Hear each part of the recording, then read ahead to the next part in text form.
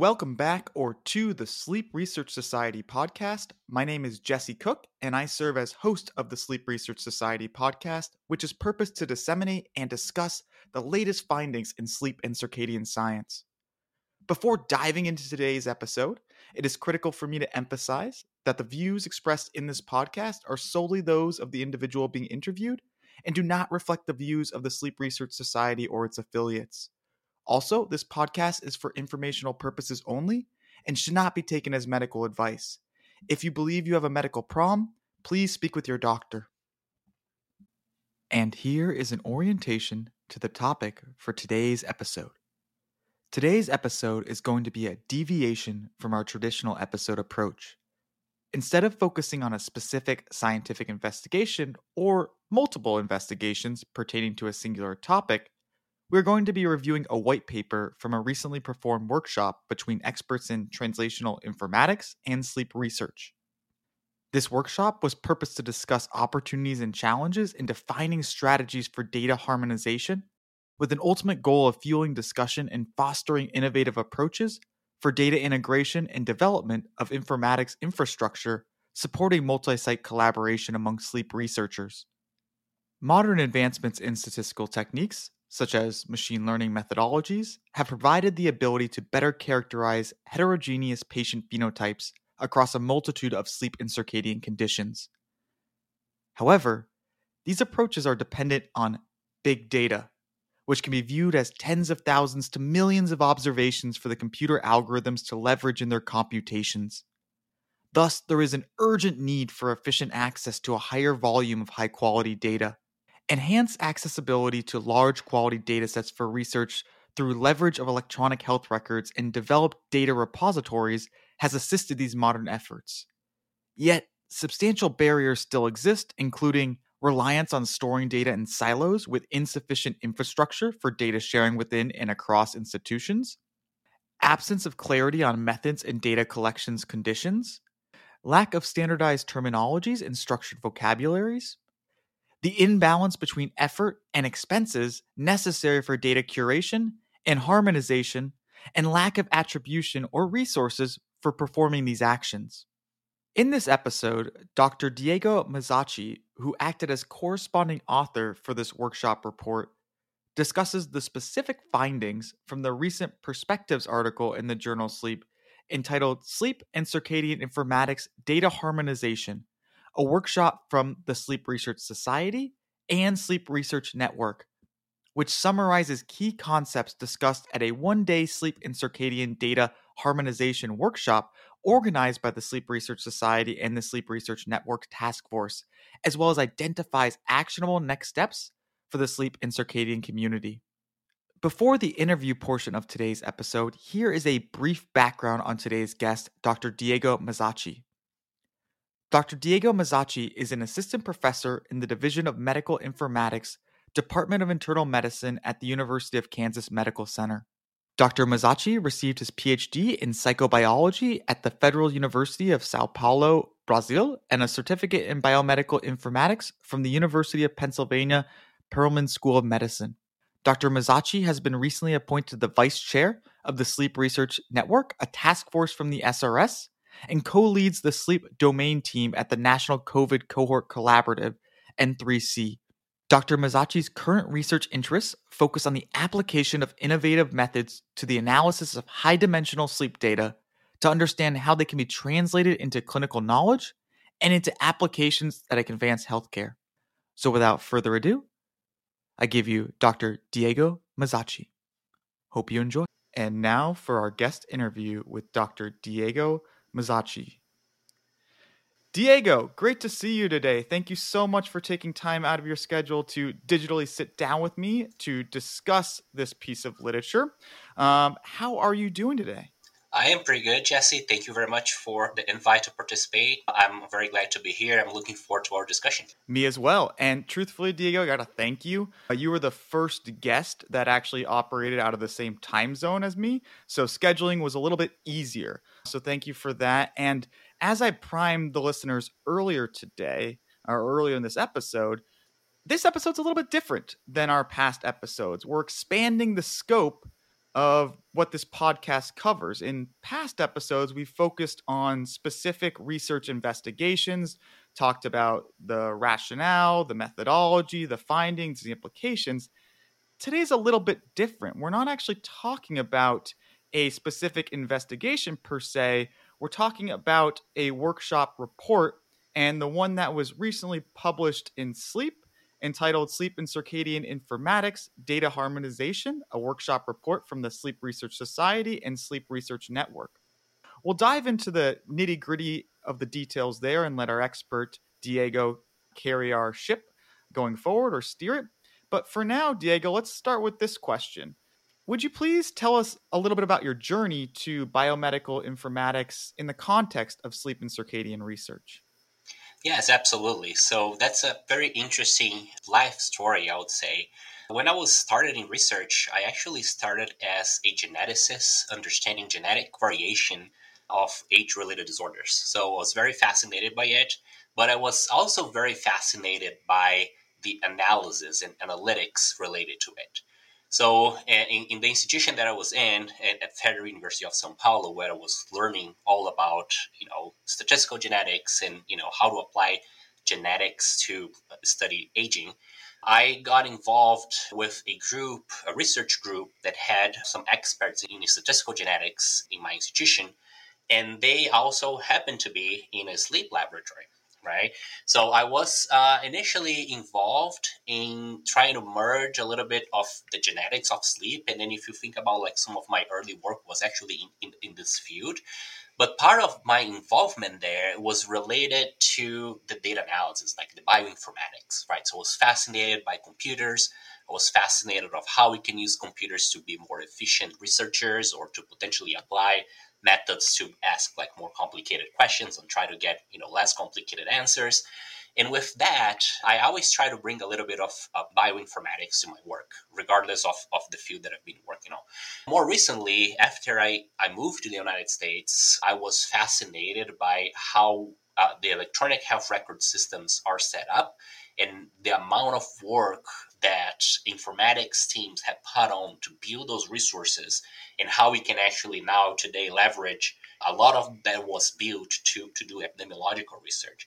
So this team, and part of that together with like my training in sleep medicine as part of my PhD back in Brazil, that what really taught me about integrating aspects of like more formalized biomedical informatics to sleep medicine. And that's how I became more involved in this area recently.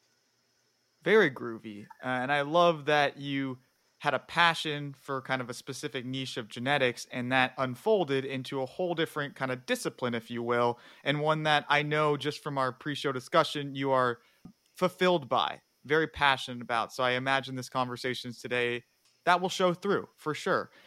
But when you're not advancing the frontier of biomedical informatics in sleep and circadian research, or just sleep and circadian research broadly, what do you do in your spare time as a human being, Diego? Well, I really love to enjoy outdoors. I like to be out. I like to go to the beach, even though we don't really have beaches in Kansas. So that's one of the things that it's harder for me, but I always have the opportunity to go back home and enjoy there. We do have lakes, and we do often go to lakes in the area, kayaking, hiking. So that's all great. I also love music, and I actually used to teach guitar for several years back in Brazil. And recently, over the last year, I actually was able to find a student that was interested in learning guitar here. So it was quite an experience trying to bring a lot of like, my teaching experience that I had back in Brazil to like a student from the United States. So I really enjoyed that. I love playing music with my family and my friends. So that's another passion that I have on the side. Outstanding and very harmonious, as our last guest for the SRS podcast, Dr. Lisa Meltzer, also described herself as a musician. So now we're really on the trajectory to formulating the first Sleep Research Society band. Stay tuned, everybody. But I love all that, and obviously being outdoors is so enriching and really, really is essential to health and well-being and sleep health and circadian health. So practicing what we preach here on the SRS. But if you weren't doing what you're doing as a sleep and circadian researcher, then what career would you have? Yeah, that's a good question. Based on what I said, I probably would be very happy, playing as a guitarist in a traveling band all over. That probably wouldn't happen. Probably wouldn't, be as happy as I probably am today. But more realistically, I probably would be happy being some sort of a, bioinformatics and biostatistics consultant and helping people launch their research studies. I actually did some of this when I was back in Brazil. I had like a small consulting company in which actually worked pretty well for some time. And you can see that people were really kind of grateful about having at least some basic understanding of how they can turn their own research work into something like publishable with like interesting results. So I feel like that I had this opportunity. That's probably something that I would be doing if I'm not working directly with sleep. And I got to say, Diego, if you ever do deviate careers and end up traveling the world, doing the musical gig, ping me. There was back in my previous life, I went through a period of doing open mics as a frontman in a band. Back in the college days when I thought I was the reincarnation of Jim Morrison. Things have changed throughout adulthood, but I'm always ready to strap on those tight leather pants and a conch belt when needed. So feel free to ping me. But for now, let's transition back to the science world and we'll play a little keyword association to rev our engines here. And for the listeners out there, if this is your first time, nothing really remarkable here. We're playing word association. So I'll give Diego a word and he'll say the first thing that comes to mind. We have just labeled it keyword association to better align with the scientific theme here. So Diego, are you ready for the keyword association? Yes, let's do it. All right, first word, informatics. Technology, how things are built together digitally. Big data. What everybody wants to get. It's how we learn about collecting information about the world and, all the information that you have about the world digitalized, big data. Big data and small p-values, huh? How about this one? Multi-site collaboration. I think it's essential, particularly in the field that we are working in. We can get anywhere without it. Absolutely. The road for optimal progression, I would say. Next words, or I guess words here, data sharing. I would say that's essential as well.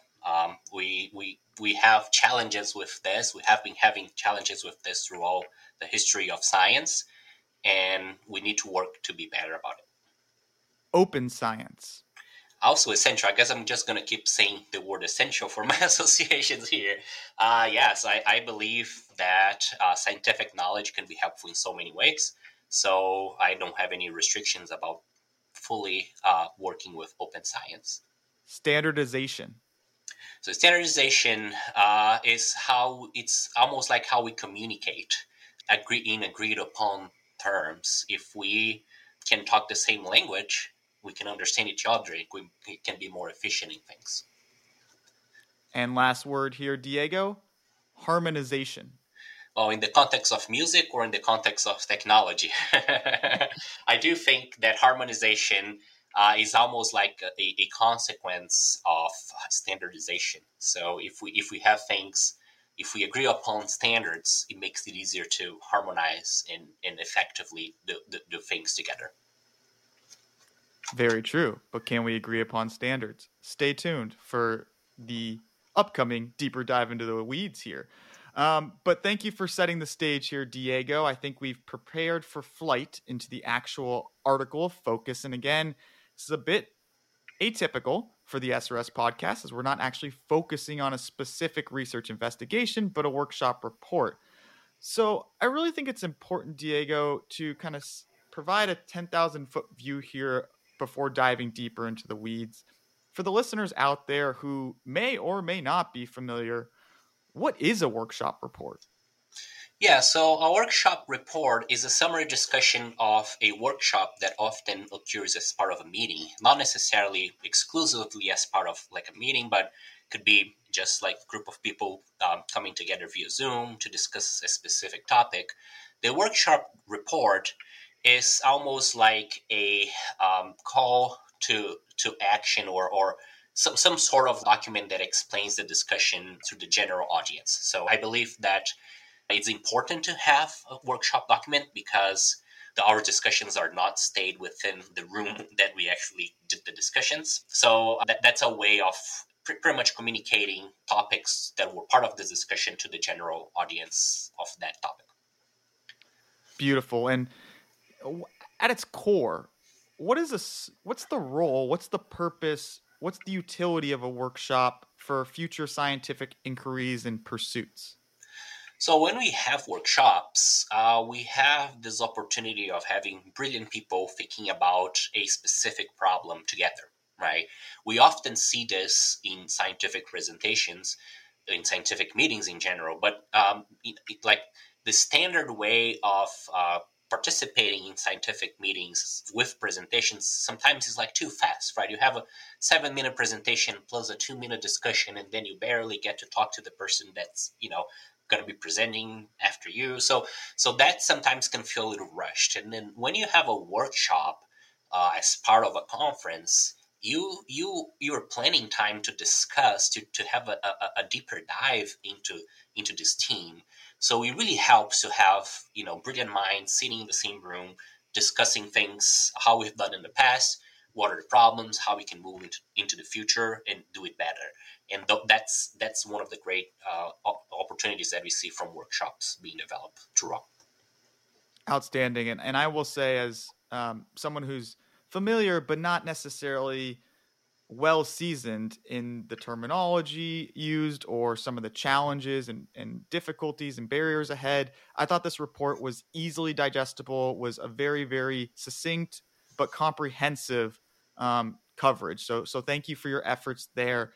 Now, how does a panel get selected to be a part of a workshop? Yeah, so it really depends on the team and the topic. And for this specific workshop, I just full disclosure, I was actually not part of the involved to the creation and selection of the workshop. I joined the workshop when it actually happened, and I can talk a little bit more about this later on. But basically, the goal of this particular workshop, which was on harmonization of sleep data, we had to invite scientists and leaders in the field that are working in the specific domains that we were interested in promoting harmonization. So here, for example, in this workshop, we had experts in questionnaires, experts in polysomnography data, actigraphy, and experts in informatics infrastructure to actually build those things together. So again, having these people in the room discussing about those teams and how we can help each other, it worked great. So it really depends on the team. And for this particular team, we have experts that are familiar with processes related to harmonization of sleep data. So then we can think together how to improve it in the future. Well said. And I noticed that your name was listed first on this workshop report, which also coincided with you being the corresponding author, which in turn is leading to you being the guest for this show. How are you blessed with the opportunity, if you want to put it, I'll put blessed in quotations, to serve that role?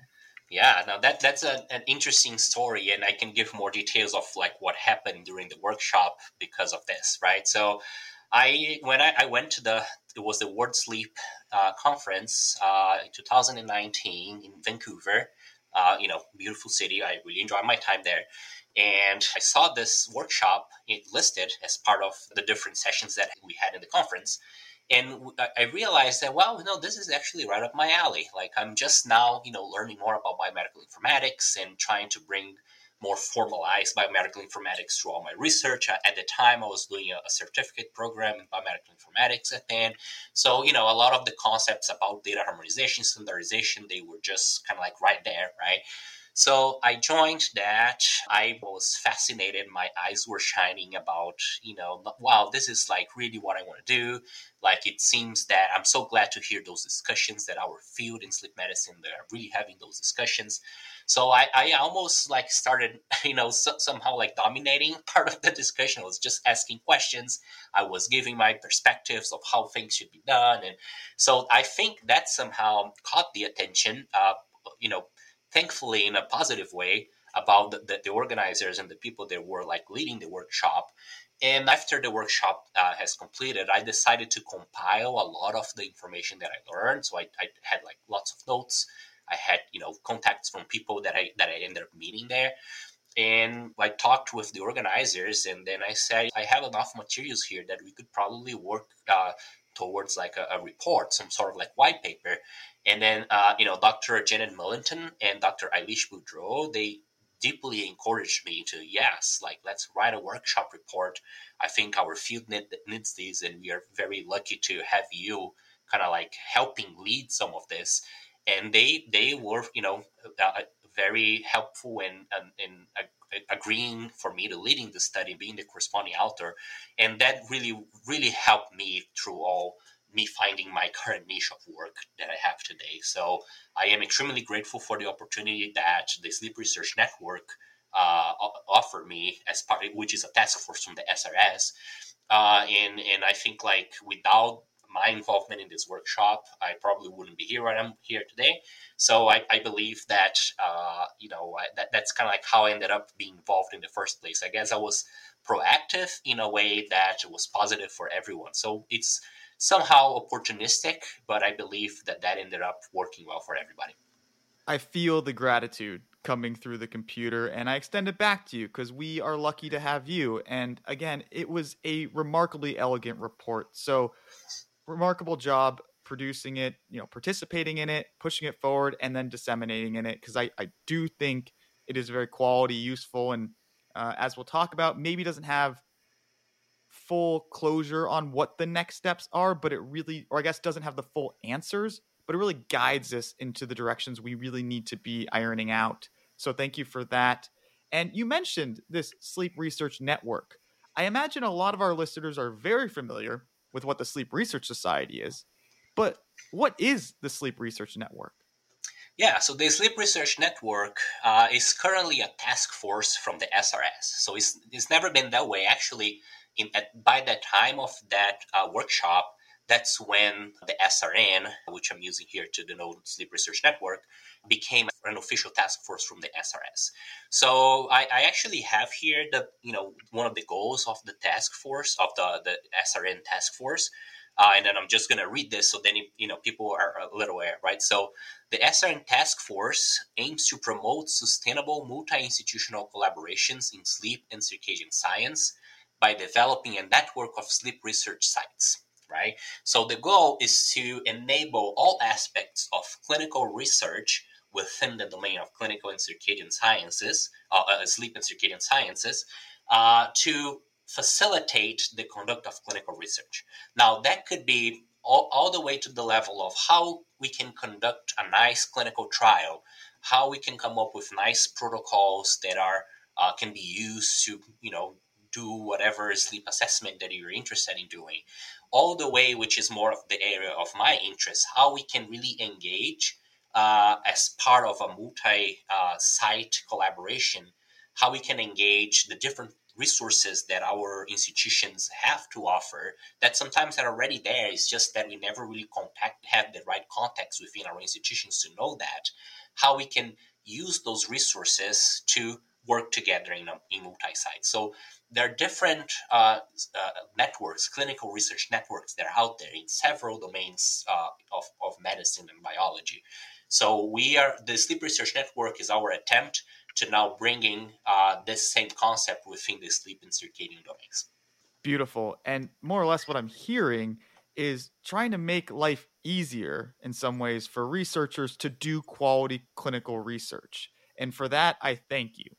Now, as far as this specific workshop, we've touched upon some of the themes, but neatly for the listeners, what was the actual purpose of this workshop? Yeah, so the workshop was about informatics harmonization of sleep and circadian data, right? So most of the discussions center around understanding the types of data that we generate as sleep and circadian scientists, both as in the research context, but also in the clinical context. And what are the challenges that exist now to, in fact, put this data together so then we can start asking cross-disciplinary questions, right? So a lot of the studies that we've been used to learn about risk factors for sleep disorders as risk factors of other outcomes, they came sometimes as secondary analysis of other cohorts that have been designed to study cardiovascular disease. And then, we included some sleep assessments, and that really helped, improve the science in the field. But that sometimes can be an afterthought. So what can you do next? What can you do in order to allow the design and the development of sleep data aggregation, if I were to say, to start answering those questions more broadly? So that was part of the discussion, and then we did have different experts within different domains of sleep data to talk about their opinions of where in that specific domain we wanted to move forward.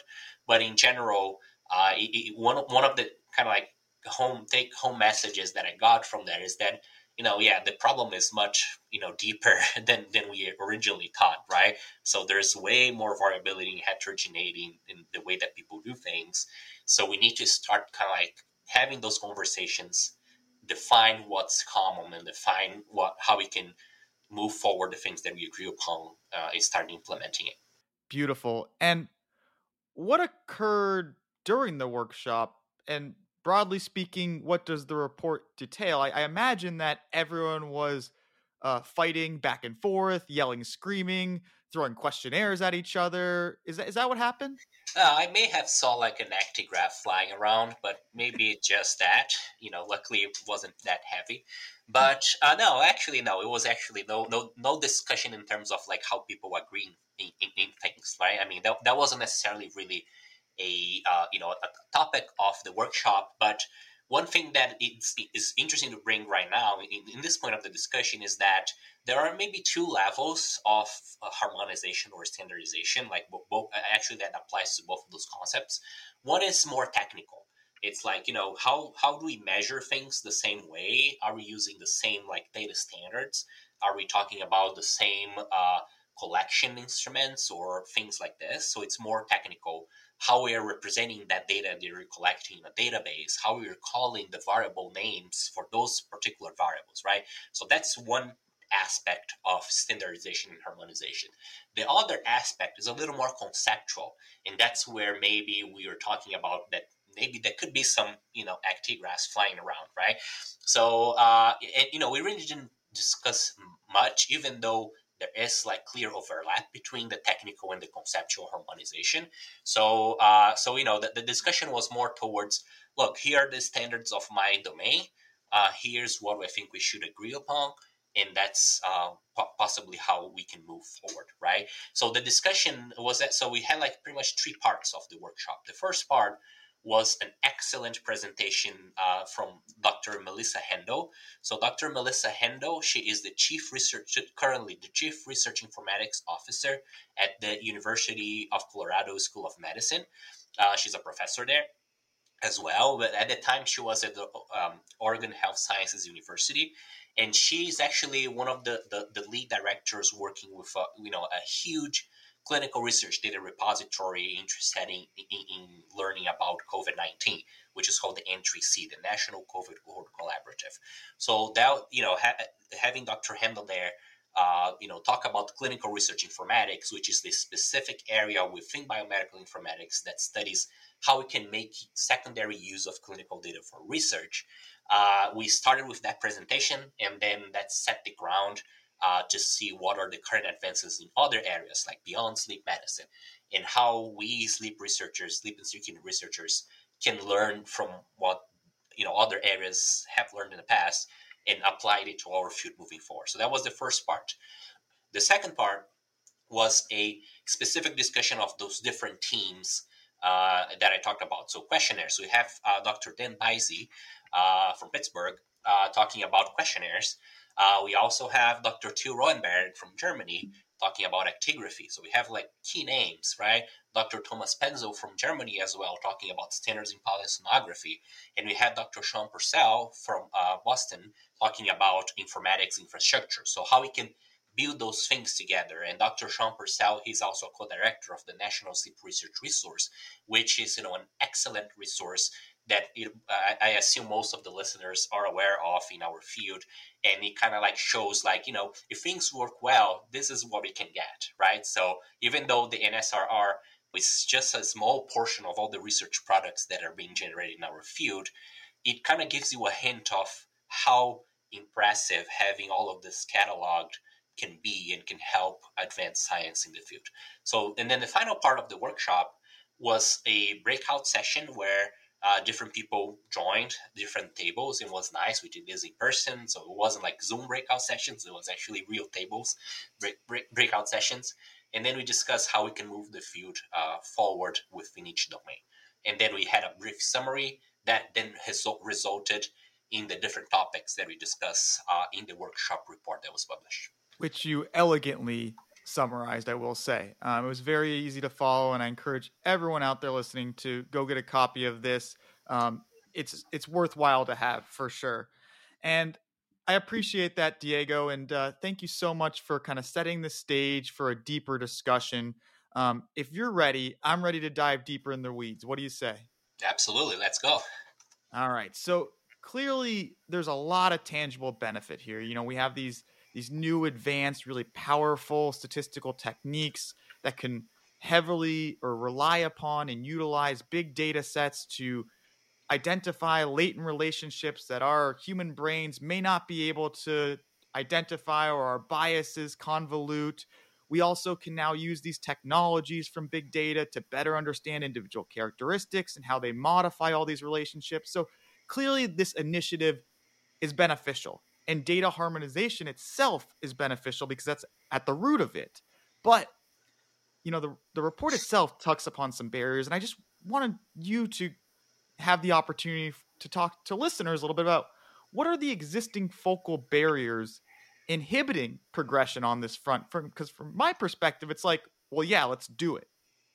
Yeah, exactly. I mean, why are we not doing it yet, right? So, and I think like some of the barriers that we identified, like, first, one of the things that we talked about is really lack of training. I don't think that we learn through all science. I mean, we learn a lot about scientific method, and we learn a lot about many different things that are extremely important.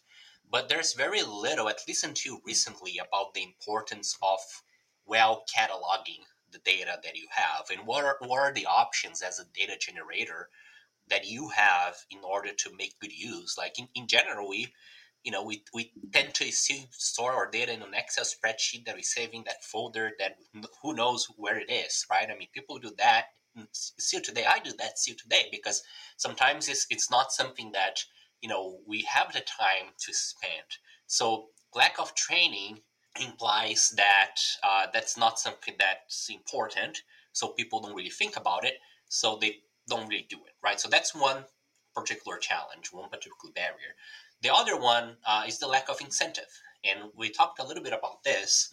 I think more recently we have different models of how to make incentives, and I think if you're thinking about like the NIH data sharing plans, like we're going to be starting in 2023, having more discussions about how we're going to share our data for an NIH funded study and how we have to comply. It's not only really saying writing a management plan, data sharing management plan, but also complying with it, right? So enforcing is a way to actually make things work. I'm not necessarily sure if this is the right way or the most effective way, because if you don't really give any guidelines, or if there's not like a systematic or even like standardized way of how we are going to do this, we're going to just end up in the same boat as we are at right now, right? So I'm hoping that as part of the efforts of us sharing data as part of funded studies from the NIH, for example, there are also well-established processes that we can do this. So, now is what sorts of incentives, like, should we have part of the funds allocated, maybe, indirects, maybe you can use some of the indirects from NIH funds to pay for this sort of work, right? Because it's relevant, it's important, we need to do. But if it's not in the forefront, it's not going to happen. And that's my concern. And then I think that the final barrier relates to agreeing. We talked a little about this, right? I mean, we're going to see active graphs flying around until we find definitions of things that are meaning the same thing or not. But this is important. That's actually a good thing. Having those discussions is actually important.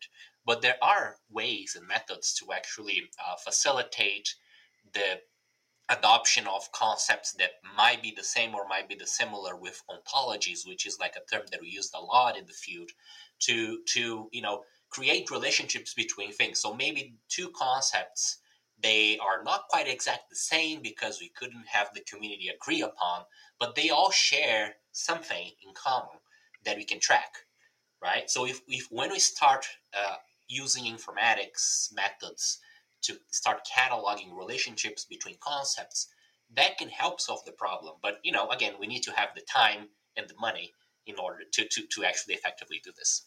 Beautifully answered. And I want to address all of those, but I think the one I really want to focus on first is the incentivization and the compensatory or the compensation aspect of it, because this is at the forefront of a lot of scientific issues right now. Just thinking about peer review and the crisis we're kind of running into there. As scientists and academics, we don't have a ton of time. We always have a plate or two or three or four that are over full, right? And yet at the same time, there seems to be this belief in the field, long-standing, that, yeah, you just do it. You take it on, you shoulder the burden, and you struggle, right? And it can have lasting consequences on our mental health and well-being. So I do see movement, which is encouraging in this new era of science. And maybe this last couple years has had an impact on that as we've all kind of reevaluated our lives and priorities. But we should be compensated for the extra efforts we have to do. And that brought up a conversation in my brain that I remembered from a town hall meeting we had in the psychology department here at the University of Wisconsin-Madison, where we were talking about the import of open science. This is probably 3-4 years ago. And one of the faculty members, I've forgotten his name, my apologies, astutely pointed out, like, hey, like, I'm all for sharing my algorithms. I'm all for putting all this stuff up onto a network for other people to access. But at the same time, we live in a predatorial kind of infrastructure in academia where I need to publish or I perish. I'm fighting for academic tenure. Other people are going to profit, if you will, off of my hard work that I'm not receiving any direct benefit from. And so to me, that seems to relate here. There's that extra step, and I'm glad you addressed it. Do you see this as something that's surmountable? Yeah, I mean that's a very good discussion, and I think that it kind of like broadens up to not only sharing data, but several of the other tasks that we might need to do as a scientist. Peer review. So I do agree, like that. Yes, this takes time out of our agenda, right? And then it's not really well incentivized. So what can we do about it? Well, maybe we should continue to promote practices as good as we can. And then when we can actually make those changes, we should support those changes to be made, right? Maybe having a strong like relationship with people that might be able to create the rules might help with, maybe if you're talking to your chair in terms of like how are your incentives are seen in terms of the promotion process, right? I mean, can we change the status quo? Can we change this? Right. So I think like, those sorts of conversations are probably like way beyond the scope of like how we deal with it. But yes, they have direct application. I honestly think that, so first of all, there are ways of publishing your data and getting attributions for it. And then I believe that this is at least a way of formalizing that, well, yeah, your code was shared properly, your data has been shared properly. You have like a DOI for when you publish your data, or for when you publish your GitHub page that contains your code, for example. So these things are traceable, right? And by having ways of quantifying the traceability, you can see the numbers of downloads. You can see how that has been disseminated. You can come up with ways of like developing tutorials that have high access. If you develop a method and you want to write a code explaining how, writing a blog post explaining how you reach out to that conclusion. And then again, like the NSRR currently have, several blog posts about studies that been published using that NSRR data that goes, kind of like walks through the process of the paper. And sometimes this is dissemination. This helps people. This should be counted. Now, I'm not the one that will change the rules, but if one day I'm in a position that I can change the rules, I probably will fight for it. Yes. Well, I will vote for you because I do agree that, like, yes, we're often judged a lot on our teaching experiences, our numbers of first author publications or senior publications. But what about true contributions to progress science, right? That may not unfold into 10 publications that have Jesse's first name on it, but you've unlocked the potential, and that should be considered when considering tenure promotion, things like that. So I will vote for you, Diego, for sure. And I think this connects in some ways when thinking about data sharing and the import of building these big data sets, pooling data together. Um, Researchers obviously must be willing to share their data. And what if researchers don't want to share their data? Yeah, that's challenging, right? I mean, people tend to share, but there are cases that they can share due to either legal reasons, sometimes due to selfishness. I mean, I'm not sure about these cases. I'm not sure what can be done much about these cases unless creating incentives, I guess, right, to have them share. But I also wanted to discuss, like, when I was thinking about this particular question, there are other models that does not necessarily require you to share your data, right? So that's very common in the biomedical informatics field. So there's something that's called distributed research networks, right? So the word distributed comes from the fact that your analysis gets distributed across all the sites, and that your analysis code gets run, it gets to be run in the different sites, and then you get aggregated results, and then you get that response back into, like, let's say something similar to a meta-analysis.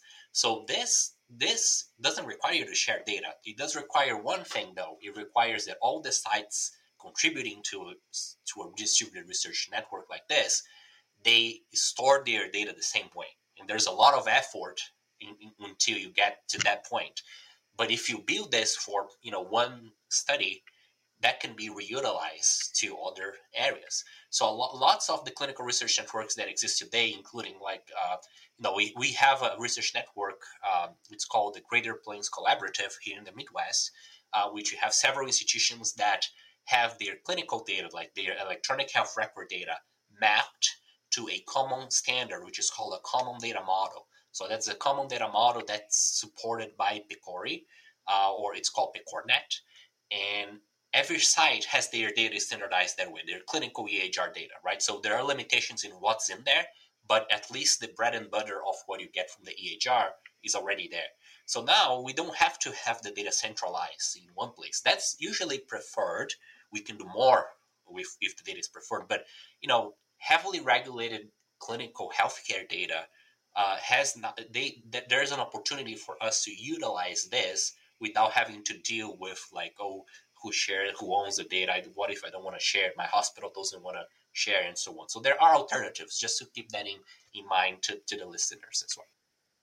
I like that model a lot because I do believe that we are all working together on this forefront of science, but there are other variables to think about, as we kind of alluded to with being in academia and, wanting to progress ourselves in our careers.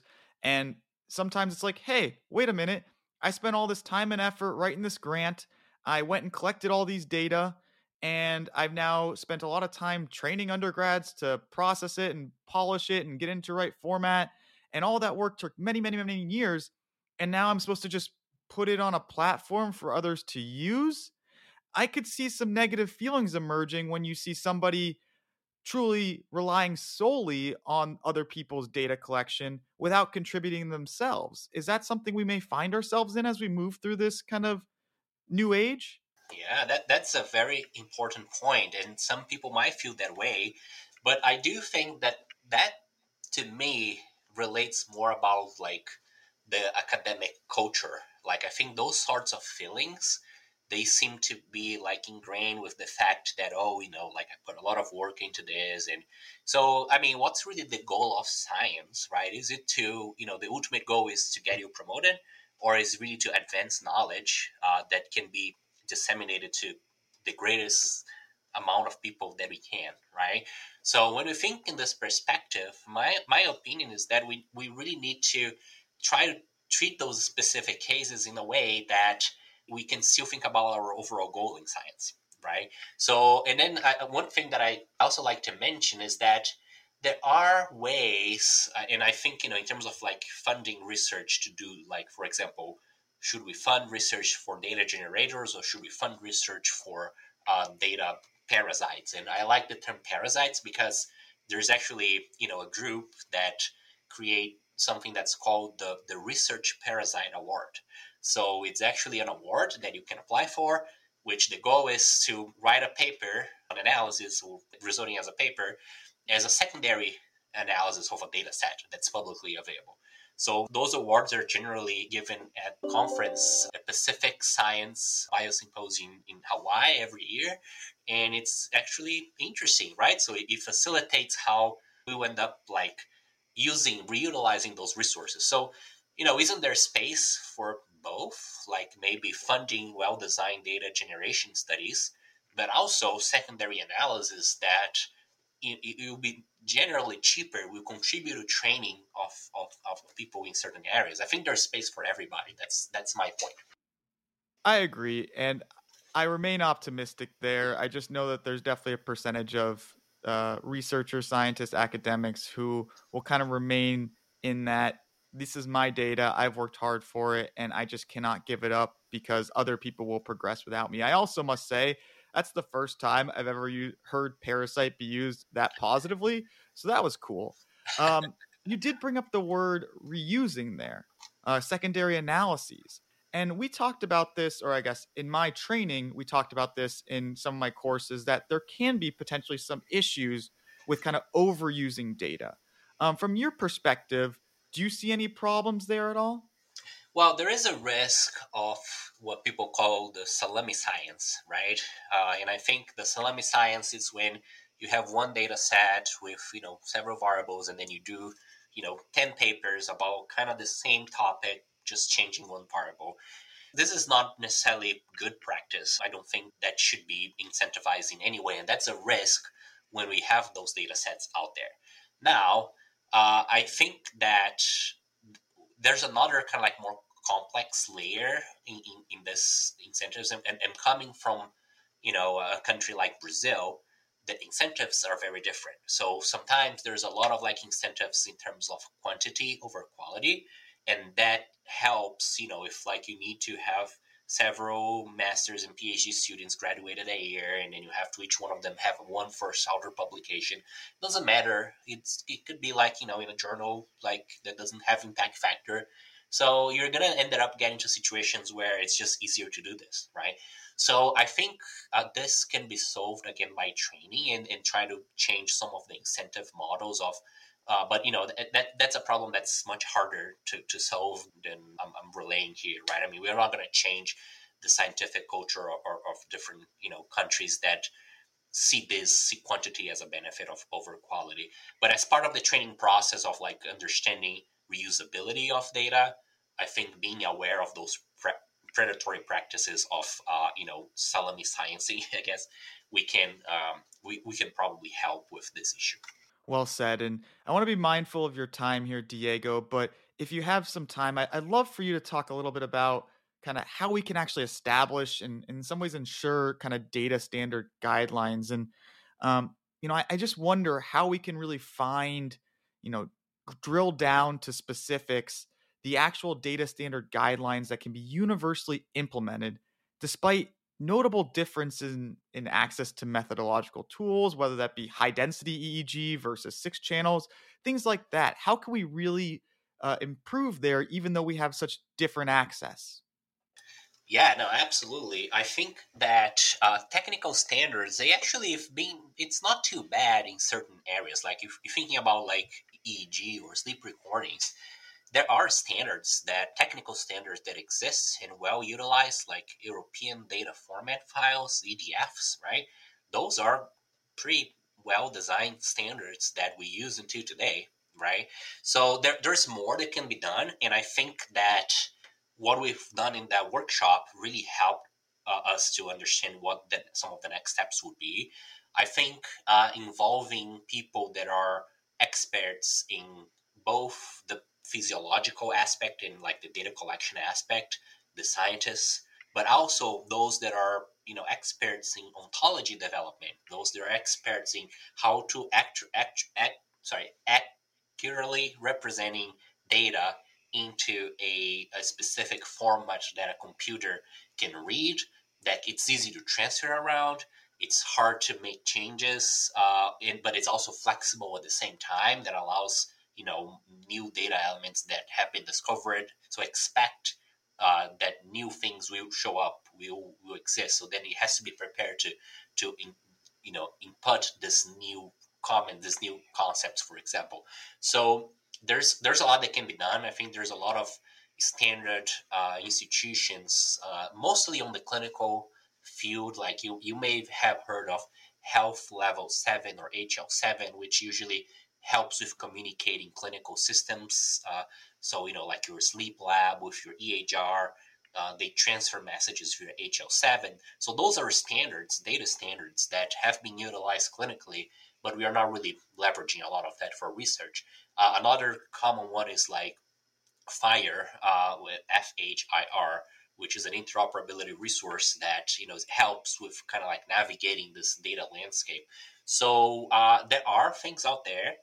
I think we just need to put people kind of like have people within both domains speaking in the room, and that's was really the goal of the workshop. And we are now trying to advance the move forward because we are having those conversations more seamlessly now. Beautiful. And I believe you already touched upon my kind of final deeper into the dive question here, which relates to the fact that it is kind of a blessing, but also a burden that we don't always agree in science. So I don't think we're going to resolve that by further discussion today. But I'm happy that there are efforts to, again, instead of finding true consensus, find enough consensus, right? We don't have to agree on how to say epic versus epoch, but we have to agree that these are 30 seconds or 6 seconds, whatever it may be, right? So I appreciate that that's kind of where you're coming from there, that we can still have our differences. So instead, I'm going to ask you this, Diego, to kind of close down the manuscript discussion. There's a lot of goodness in this report, but the path forward to me still seems a bit opaque. Where do we go from here? What are the kind of proximal and distal actions, and who is responsible for pushing these initiatives forward? And I'm just going to implicate you, but where do we go from here? Yeah, I think this is a lot of the work that the Sleep Research Network is doing right now, right? So we have been having different types of conversations among our members, and also we started having conversations with different health systems that have like mature like informatics processes that are well established because they are part of those large networks that I mentioned, right? So I think it's time for each individual institution to get their lead sleep researcher, talk to their lead research informatics officer or informatics researcher, and put them in the same room like we did in the workshop report, and then see, look, why the sleep data that matters to me, like in the context of new research studies, in the context, even like the simple example of, I want to do a clinical trial, a multi-site clinical trial in 10 sites. And I want to see how many people actually meet the specific criteria that requires a sleep study. So, well, we have like, tens of thousands of people doing sleep studies over the years. But also, how we do this, like, it's not that information that comes out of the sleep study is like available in a specific field that's easy to query, that's easy to search. That doesn't happen today. Like it happens in a handful of institutions, but that's it, right? So how can we enable the data, the sleep data that matters to us, both for observational research, but also for facilitating clinical trials? How can we have this data ready for prime time, ready for using, ready for querying and identify? Oh, I have, a study where we're looking for moderate severe sleep apnea, but I want to do based on the hypoxic burden versus the apnea hypopnea index. I mean, how do I generate hypoxic burden for every single patient coming into the clinic, right? I mean, it's not that I'm going to implement a tool that's out there, in every single one. But what if like this was already part of the process? So that would then facilitate, and that's the goal. That's where we want to get. So the Zip Research Network is starting to have these conversations. We are sending out over the next a few months, surveys to different institutions that have mature informatics that are part of mature informatics networks to understand how they collect and store their sleep data and what can be done to fill those gaps. That's our next immediate step as part of the SRN. Outstanding. Well, I'm already going to begin the campaign for you to be anointed president, leader, king, whatever it may be of this movement. So thank you, Diego, for all you've done previously and all you're going to do in the future. To close down today's episode, of course, I want to thank Dr. Diego Mazzotti for finding the time to discuss this workshop report. Diego, I'll plug all of your contacts in our show notes here for the listeners to burden you in life. But I do have a final question before I let you go back to your other responsibilities. If you were afforded unlimited funding to explore a singular sleep and or circadian research topic, or it could just be related to bioinformatics, what would you investigate?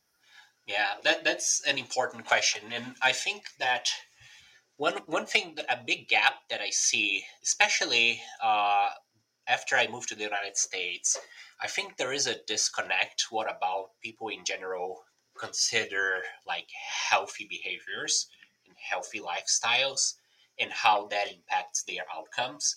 And then the way that our health system was built, it wasn't necessarily to address this problem. Like, there's a lot of this sense of like you go to hospital because you're sick, right?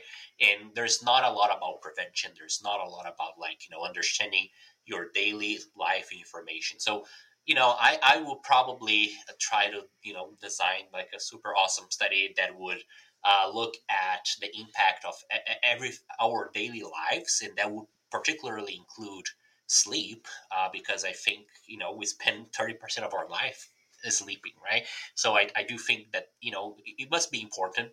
I believe so. How you can learn about this and how this can impact the way that our health trajectories occur over life and how that has impact on outcomes. So then we can early prevent, right? So I mean that's obviously very broad, but I do think that changing a little bit of this culture about what does being sick mean or what knowing about your health means, I think that that's an important theme in science that needs to be pursued. And maybe informatics can help, and that's what I'm trying to bank on. Outstanding. Well, the future is certainly bright, and I guarantee you will be carrying that light forward on this front. So, thank you again, Diego, for taking time to sitting down with me and serving as a guest for this SRS podcast. I know I thoroughly enjoyed this interview. I hope the listeners did as well. And all I ask is that you just have a wonderful rest of your day. Thank you, Jesse. It was a great pleasure to be here today. I definitely enjoyed the conversation, and I'm looking forward to continue exploring this field. I also would like to congratulate the podcast. I think it was a great experience. I really enjoy listening to all the episodes. So keep going with the good work. Thank you. Thank you for the kind words, Diego. Take care. Thank you. You too. And that concludes this episode of the Sleep Research Society podcast. Thank you very much for listening. If you have any comments or suggestions for content or ways to enhance the podcast, then please feel free to send an email to sleepresearchsocietypodcast@gmail.com.